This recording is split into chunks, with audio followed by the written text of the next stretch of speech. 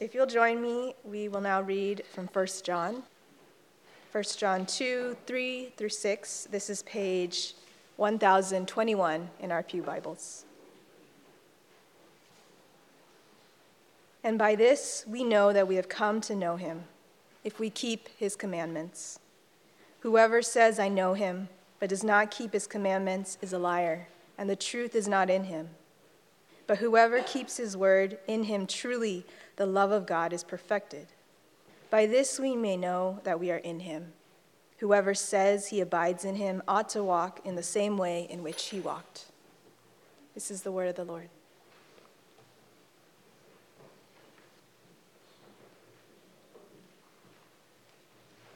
Morning.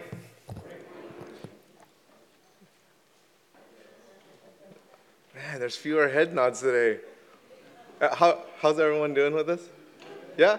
Actually, there's more. That's awesome. That's great. Again, this is not a guilt trip. If you have not been reading, just skip the first 2 rows and start on the third brand new and read along with us. Yeah, that's there for you. It's all love. It's all love. 1 John, quite convicting for me personally, studying through this letter and reading through this as well. If you're interested to know what John's purpose was in writing this letter, you can find that purpose in 1 John chapter 5, verse 13. It reads this: I write these things to you who believe in the name of the Son of God, that you may know that you have eternal life. John's purpose was that we would have this assurance of, as a believer, because there were people making all kinds of claims about God that were false claims. And anyone can make a claim about God, but how do we know that that claim is true? Because people can say whatever they want to say. But we all know that just because someone says it doesn't mean that it is true. So how can we be assured of our knowledge of God, about God? And this assurance of our knowledge of God is really, really important, because we're dealing with life and death matters. We're dealing with living in everlasting light or living in everlasting darkness, which affects our well-being physically, emotionally, intellectually, spiritually, forever. And what John dealt with back in his day isn't all that different from what we deal with today. John was dealing with this group called the Gnostics. They were heretics who kind of compartmentalized who God is, that God could be known simply from an intellectual standpoint, using our logic and using our reasoning, and or that God could just be simply known from an emotional standpoint through mystical practices. And so a person could know God through this logic or through these spiritual practices that would get them to feel something emotionally, which are parts of how we do connect with God, but it's not complete, because what does that life then produce? If you intellectually know what is required of you and you don't do it, then what do you really know, and what benefit is that?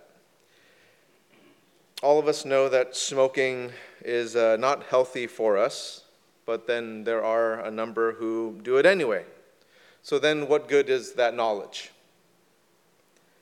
Or emotionally, you know being in a particular relationship is damaging to you emotionally, but you still choose to stay in that relationship rather than changing or doing something to make that better.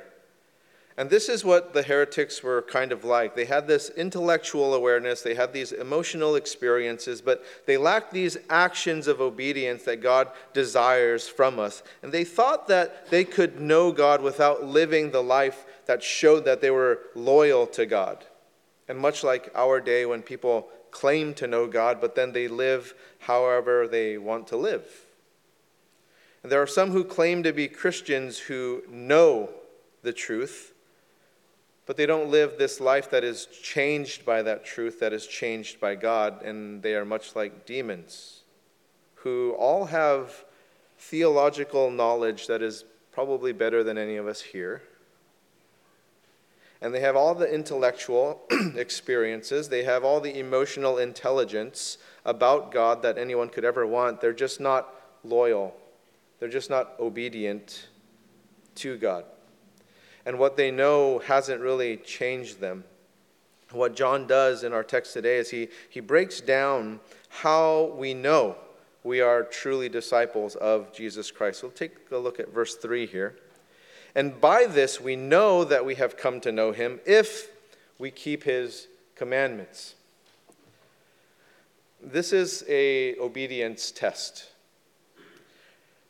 This is a way we come to know God, and the way that we do come to truly know God is by revelation. It's not by a speculation, education, or even an investigation. It's that God reveals himself to us. Take a look at John chapter 1, starting in verse 1.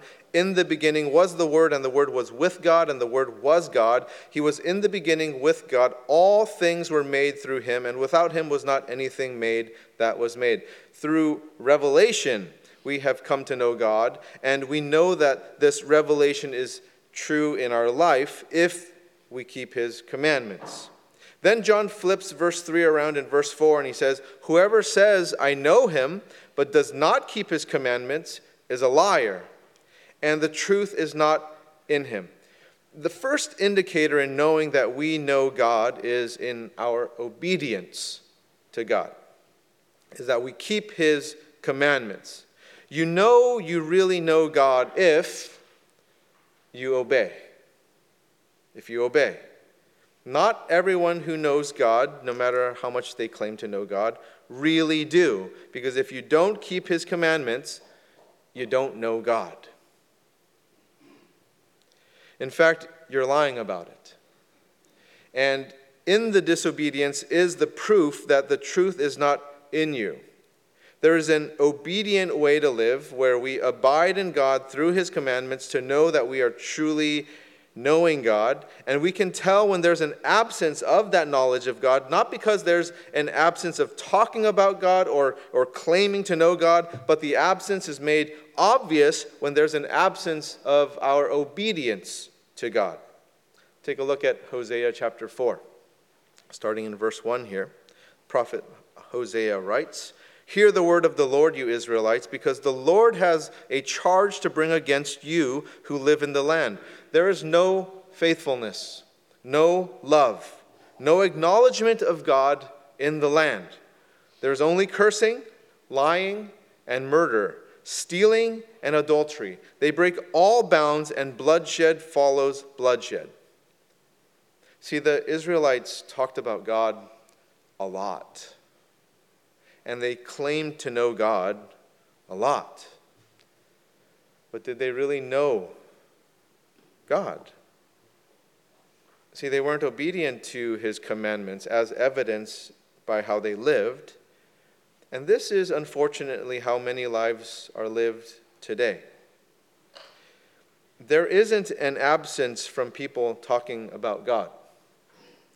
There have been a series of award shows lately, whether they're from celebrities or athletes or whatever about it. And you'll notice that a lot of times when somebody comes up on stage to accept the award, one of the first things out of the mouth is, thank God.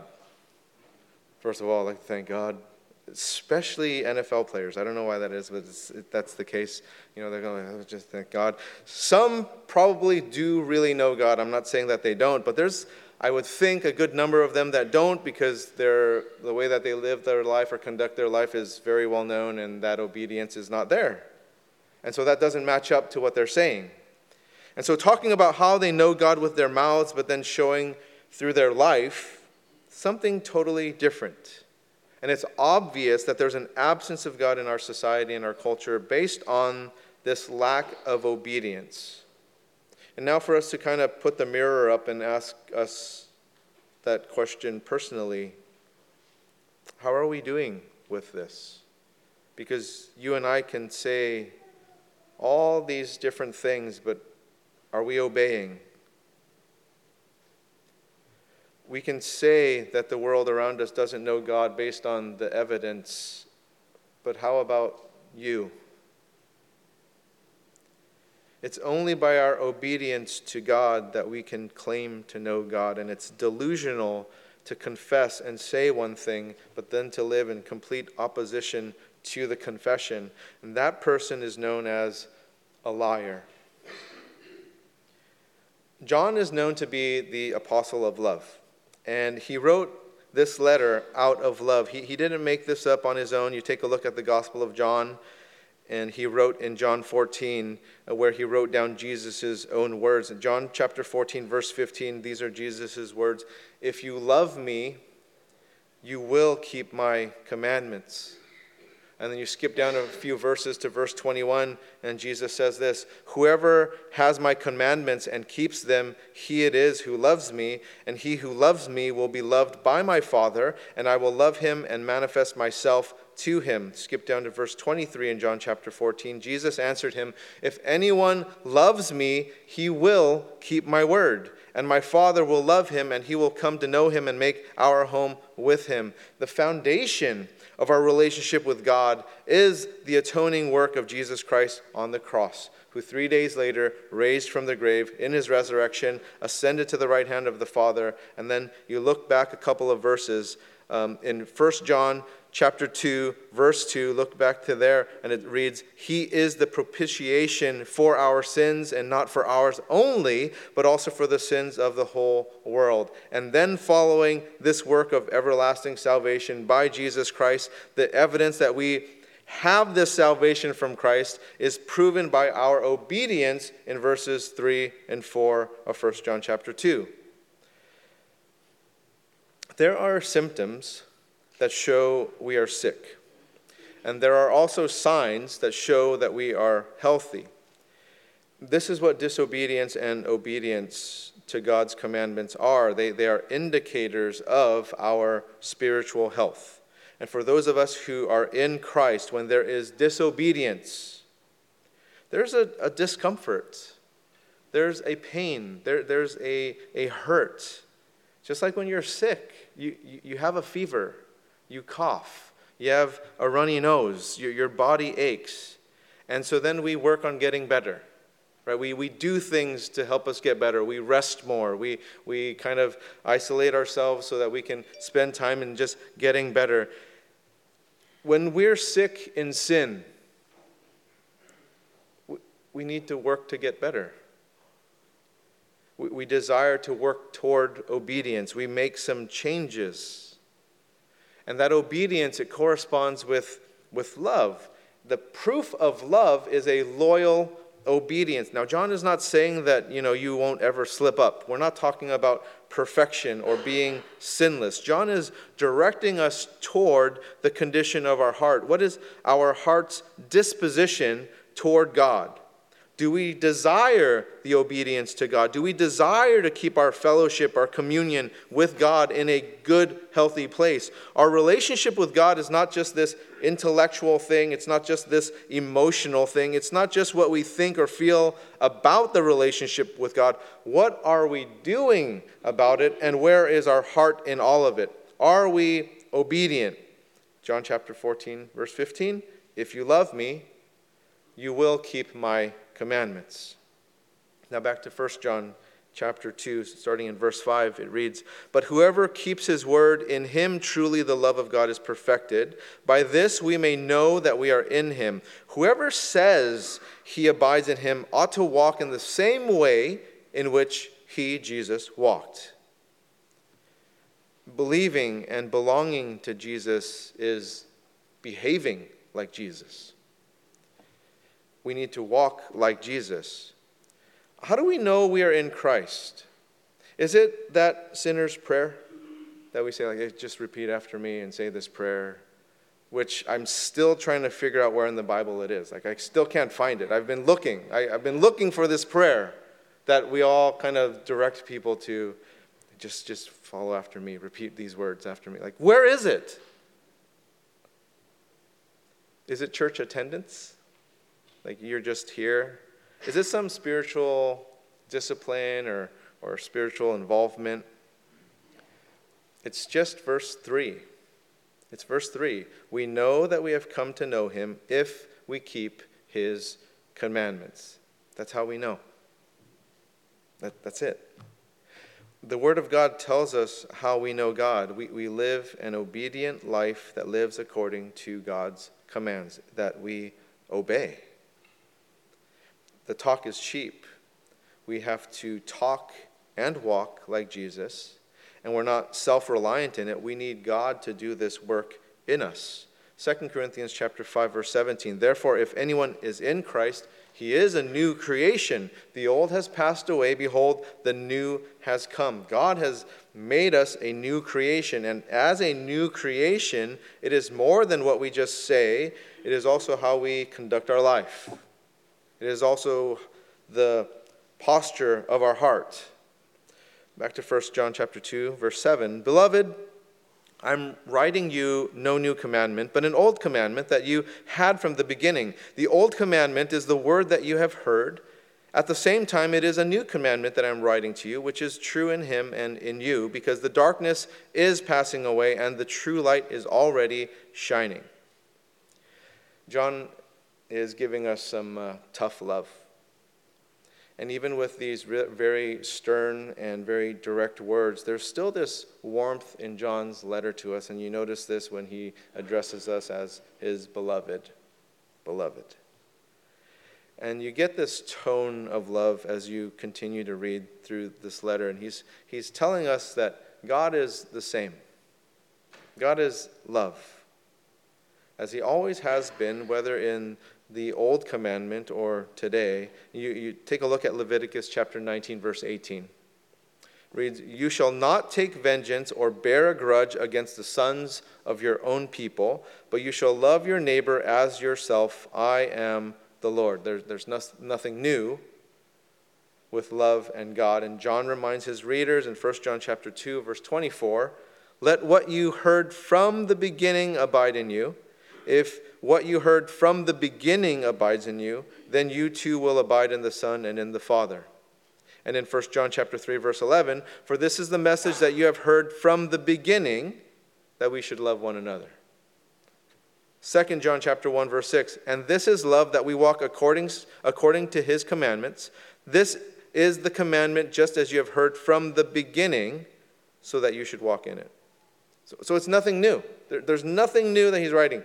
That God is love, and from the beginning we've learned about this message of love. John is not adding anything new to this message of love from these old commandments from the beginning. What he's doing is expounding on these old commandments by looking at Jesus. Looking at how Jesus told these old commandments, but now is embodying them. It's not that these commandments of love are new, they're old, but they have been embodied by Christ. The truth of these commandments of love are seen in Christ, Jesus Christ, a friend to sinners. In Orthodox Judaism, they would look at sinners to whom God would destroy. And in that destruction, there would be joy about it. Jesus doesn't look at people like this. This is Jesus' heart. Luke chapter 15, verse 7. Just so I tell you, there will be no more joy in heaven over one sinner who repents than over 99 righteous persons who need no repentance. See, he's embodying the love.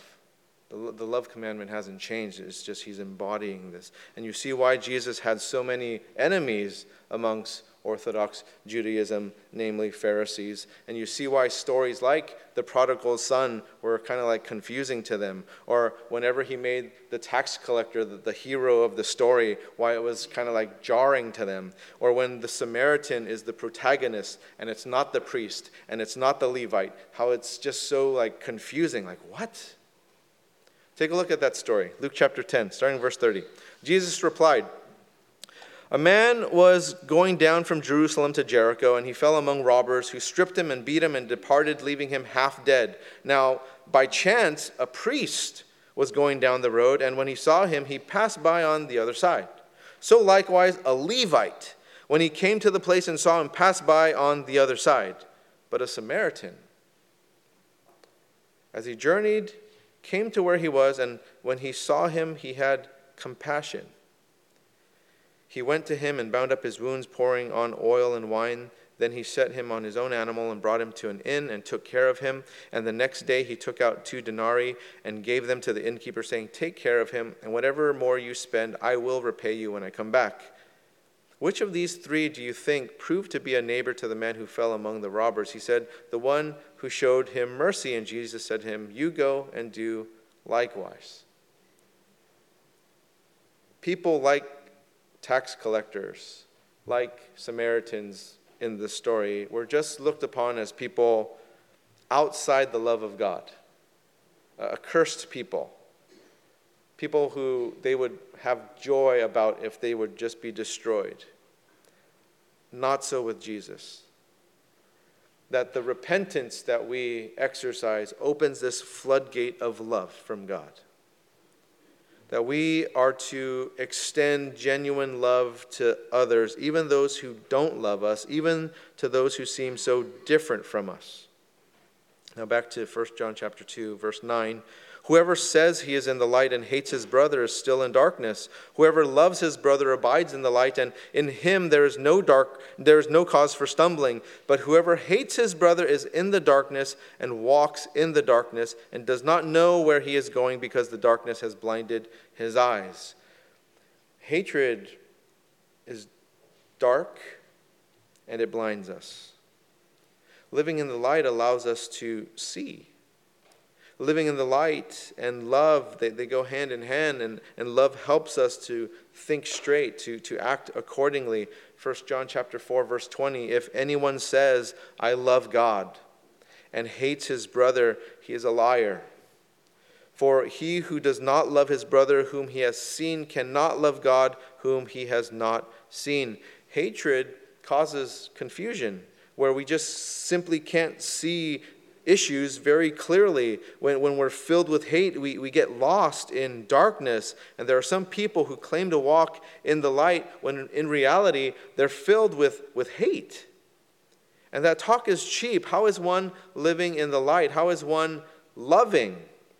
Notice that John is talking about light and darkness. He's talking about love and hate.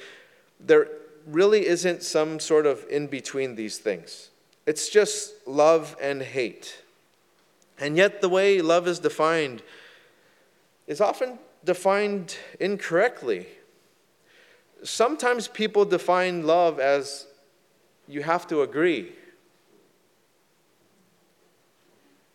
That we can't have different perspectives or opinions. But this isn't true, is it? That's not a true statement. Christian love doesn't mean you have to agree. It doesn't mean that you can't disagree. We have disagreements. They can even be very heated disagreements. The thing with Christian love is that it can stand up to these things because you can always admit that you're wrong.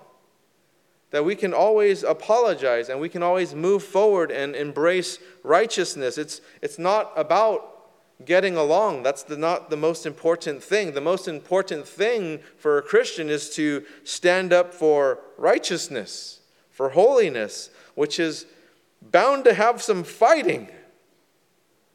But it's always in love. We always do it in love. For those of us who have siblings, is there anyone here that has never gotten in a fight with their sibling? Like, I just want to meet you. I just want to see how you walk on water. Like, how do you do these things? We always fight, right? If you have a sibling, you have fought. And in a healthy sibling relationship, even though you fight, you still love. Right? I fought with my sister, but I've never not loved her. I've always loved her no matter how bad the fight, no matter how bad the disagreement, no matter what the guy she was dating. I was like, what the heck? But no one is going to get me to turn on her, and no one's going to get her to turn on me. We have each other's backs no matter what, because I'm her brother. She's my sister, and that's that. Do we have that loyalty with each other as brothers and sisters in Christ? That we have disagreements, but we still love each other. We're still siblings, and we disagree. but our Christian love weathers these storms. Through the conflict we may have with each other, that Christian love comes through the conflict as we live in light and we stay loyal to righteousness, to truth. And when we let each other down, we can say we're sorry. We don't have to avoid one another or practice passive aggressiveness towards one another. That we are brothers and sisters and we have each other's backs and we have the Bible to direct us into how we are to think. Not my opinion, not my emotions, but just simply going back to the Word of God and saying, like, this is what it is. We can disagree with it, but we can't disagree with our love with each other and that this is what it's saying. Love deals with conflicts. It deals with disagreements. And we recognize we offend each other and God as well. We offend God all the time. And that we can always go to God to help us see clearly and to live in the light and ask for his guidance and to show us through his word. Going to God doesn't mean we feel like reconciling. It doesn't mean that we just say or do things and not mean them. But it does mean that we're loyal to God. And regardless of how we feel about something, we will deal with things in love. We won't slander. We won't continue to spread rumors. We won't lie. We'll deal with things knowing we are weak people, and sometimes getting things right takes a while because we're so weak. So let's extend patience. Let's extend grace. Let's extend love. And we're doing something that is very, very, very difficult. In the church, actually, we're doing something that's very difficult. Have you ever just kind of sat back and thought about this as we meet here on a Sunday morning, that we're building the church together in the Bay Area? That's crazy, right? If you just kind of sit back and think about it, the most de-churched, unchurched region in all of the United States. And we're here at 9:37 in the morning building the church. That you and I, we've set out to do something that is very, very challenging here. And we're going to offend each other along the way. Because we're messed up people trying to do something great, like building a church. Let's just be realistic about this. This is tough, especially in our weakness. And so we have to be that much more grace-filled towards one another in our weakness. Let's not be so defensive when people are pointing things out to us.